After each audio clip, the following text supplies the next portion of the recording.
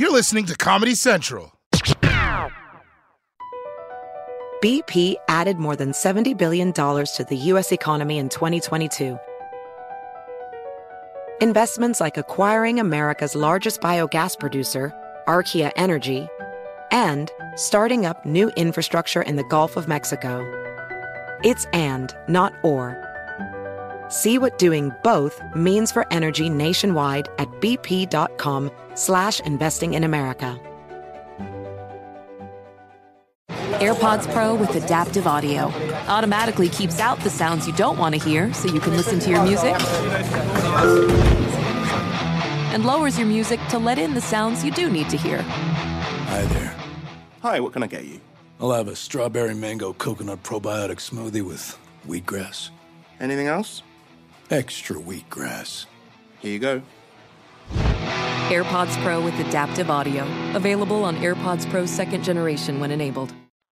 Alphonso, welcome to the Daily Social Distancing Show. Thank you so much for having me. This week saw a major ruling for LGBTQ plus advocates all over America who were petrified that the Supreme Court would rule that the Civil Rights Act did not protect them, you know? And this ruling came out and people really breathed a collective sigh of relief. As the president of the Human Rights Campaign, what did this ruling mean for you, and what do you think it meant for everybody out there? This ruling is so incredibly significant. Work is central to our lives. There's so few of us who can afford not to work. And when we work, we're able to take care of ourselves. We're able to take care of our families. And to have the Supreme Court say that LGBTQ people are protected by federal civil rights laws is so significant, because there's so many people that are fearful of coming out of work. They're fearful of telling their coworkers that they got married.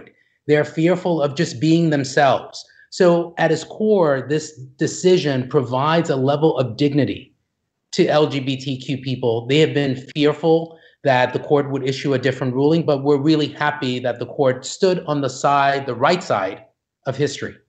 If we look at the ruling, though, a lot of people are worried that this now sets up a battle for people to try and claw back some of those oppressions of the LGBTQ community. Do you have any concerns about that? Do you think that there will now be a backlash? I don't.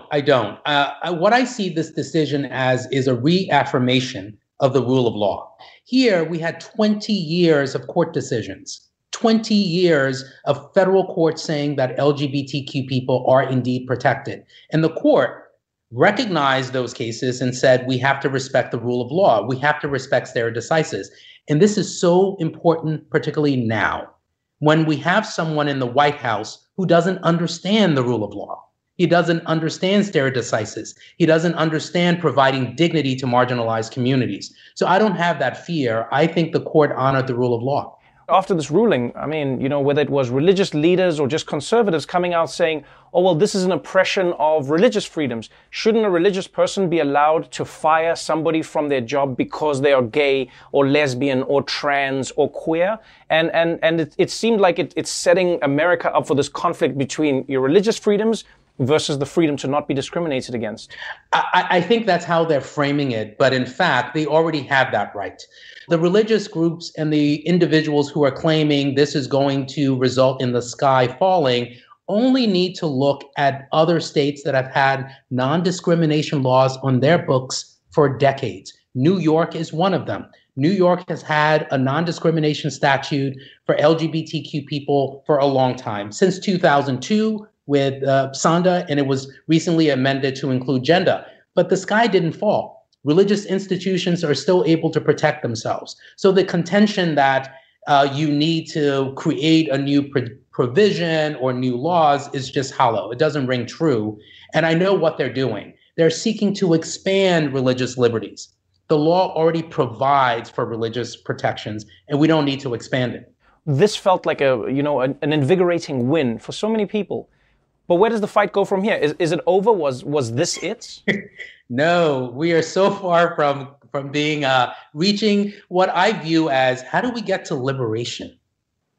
How do we get to a place where we're liberated as marginalized communities? My position is no marginalized community has achieved liberation in this country. And we have so many battles ahead of us. One is the Equality Act, is a piece of federal legislation that would provide protections to LGBTQ people in other facets of their lives. I'll give you one example, and many people are surprised at this. But if I get into an Uber or into a Lyft tonight, there is no federal law that would protect me from discrimination, no statute that would protect me. The Equality Act provides that protection.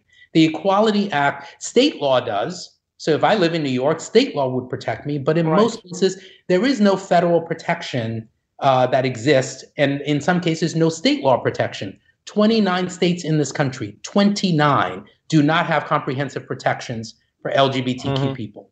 We also have to fight against violence for the transgender community. This year alone, we've lost at least 15 members of the transgender community. They've been killed. Last year, 27. We have so much work to do. But I don't want to detract from this ruling. It's fantastic. It provides us with meaningful protections, but we have a lot of work to do.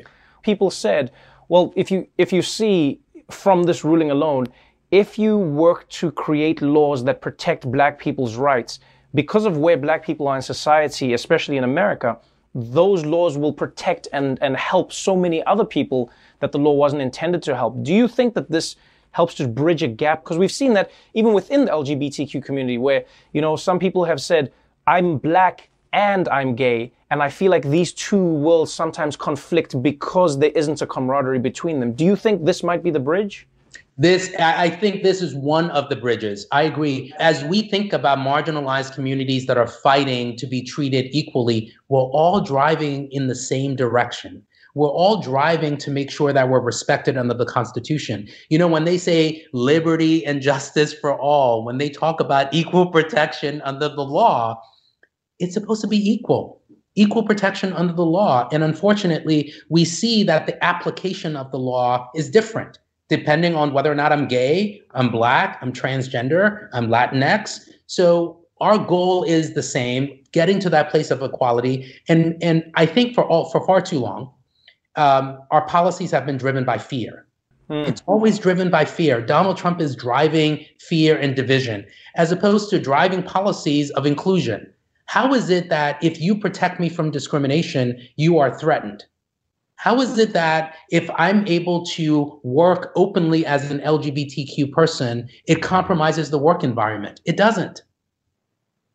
And that's why I think my liberty, my quest for liberation as a Black man is intricately tied with my quest for liberation as a gay man. And I'm hopeful that more people see that. They see that as the LGBTQ community leaders, we stand on the shoulders of others who came before us. We stand on the shoulders of Martin Luther King, of Rosa Parks, of so many people, Fannie Lou Hamer, who fought and fought and fought to make sure that they were treated with the dignity that they deserve as Black people. And they created constructs, they created foundations that we're now using to provide greater protections to LGBTQ people. Well, it's been an amazing week, and as you say, one of the most monumental rulings in American history, especially for the LGBTQ community, but for everybody who believes in a just and fair society. So thank you so much for joining us on the show, and I hope you found a way to pop quarantine champagne to celebrate this moment in time. Tequila for me, tequila. Oh, well, there you have it. Alphonso, thank you so much for joining us on the show. Thank you. Thank you. The Daily Show with Trevor Noah, Ears Edition. Watch The Daily Show weeknights at 11, 10 Central on Comedy Central and the Comedy Central app. Watch full episodes and videos at thedailyshow.com. Follow us on Facebook, Twitter, and Instagram, and subscribe to The Daily Show on YouTube for exclusive content and more. This has been a Comedy Central podcast. Infiniti presents a new chapter in luxury. The premiere of the all-new 2025 Infiniti QX80, live March 20th from the Edge at Hudson Yards in New York City, featuring a performance by John Batiste. The all-new 2025 Infiniti QX80 is an SUV designed to help every passenger feel just right. Be the first to see it March 20th at 7 p.m. Eastern, only on iHeartRadio's YouTube channel. Save the date at new-QX80.com. Don't miss it. 2025 QX80 coming this summer. Today's episode is brought to you by the American Society of Magical Negroes, a fresh satirical comedy about a secret society of magical black people starring Justice Smith, David Allen Greer, Ann Lee Bogan, and Nicole Byer. As an official selection of Sundance 2024, the American Society of Magical Negroes has been heralded by critics as an uproariously sharp-edged satire and a must-see. Only in theaters this Friday. Visit the American Society of Magical Negroes film.com to get tickets now.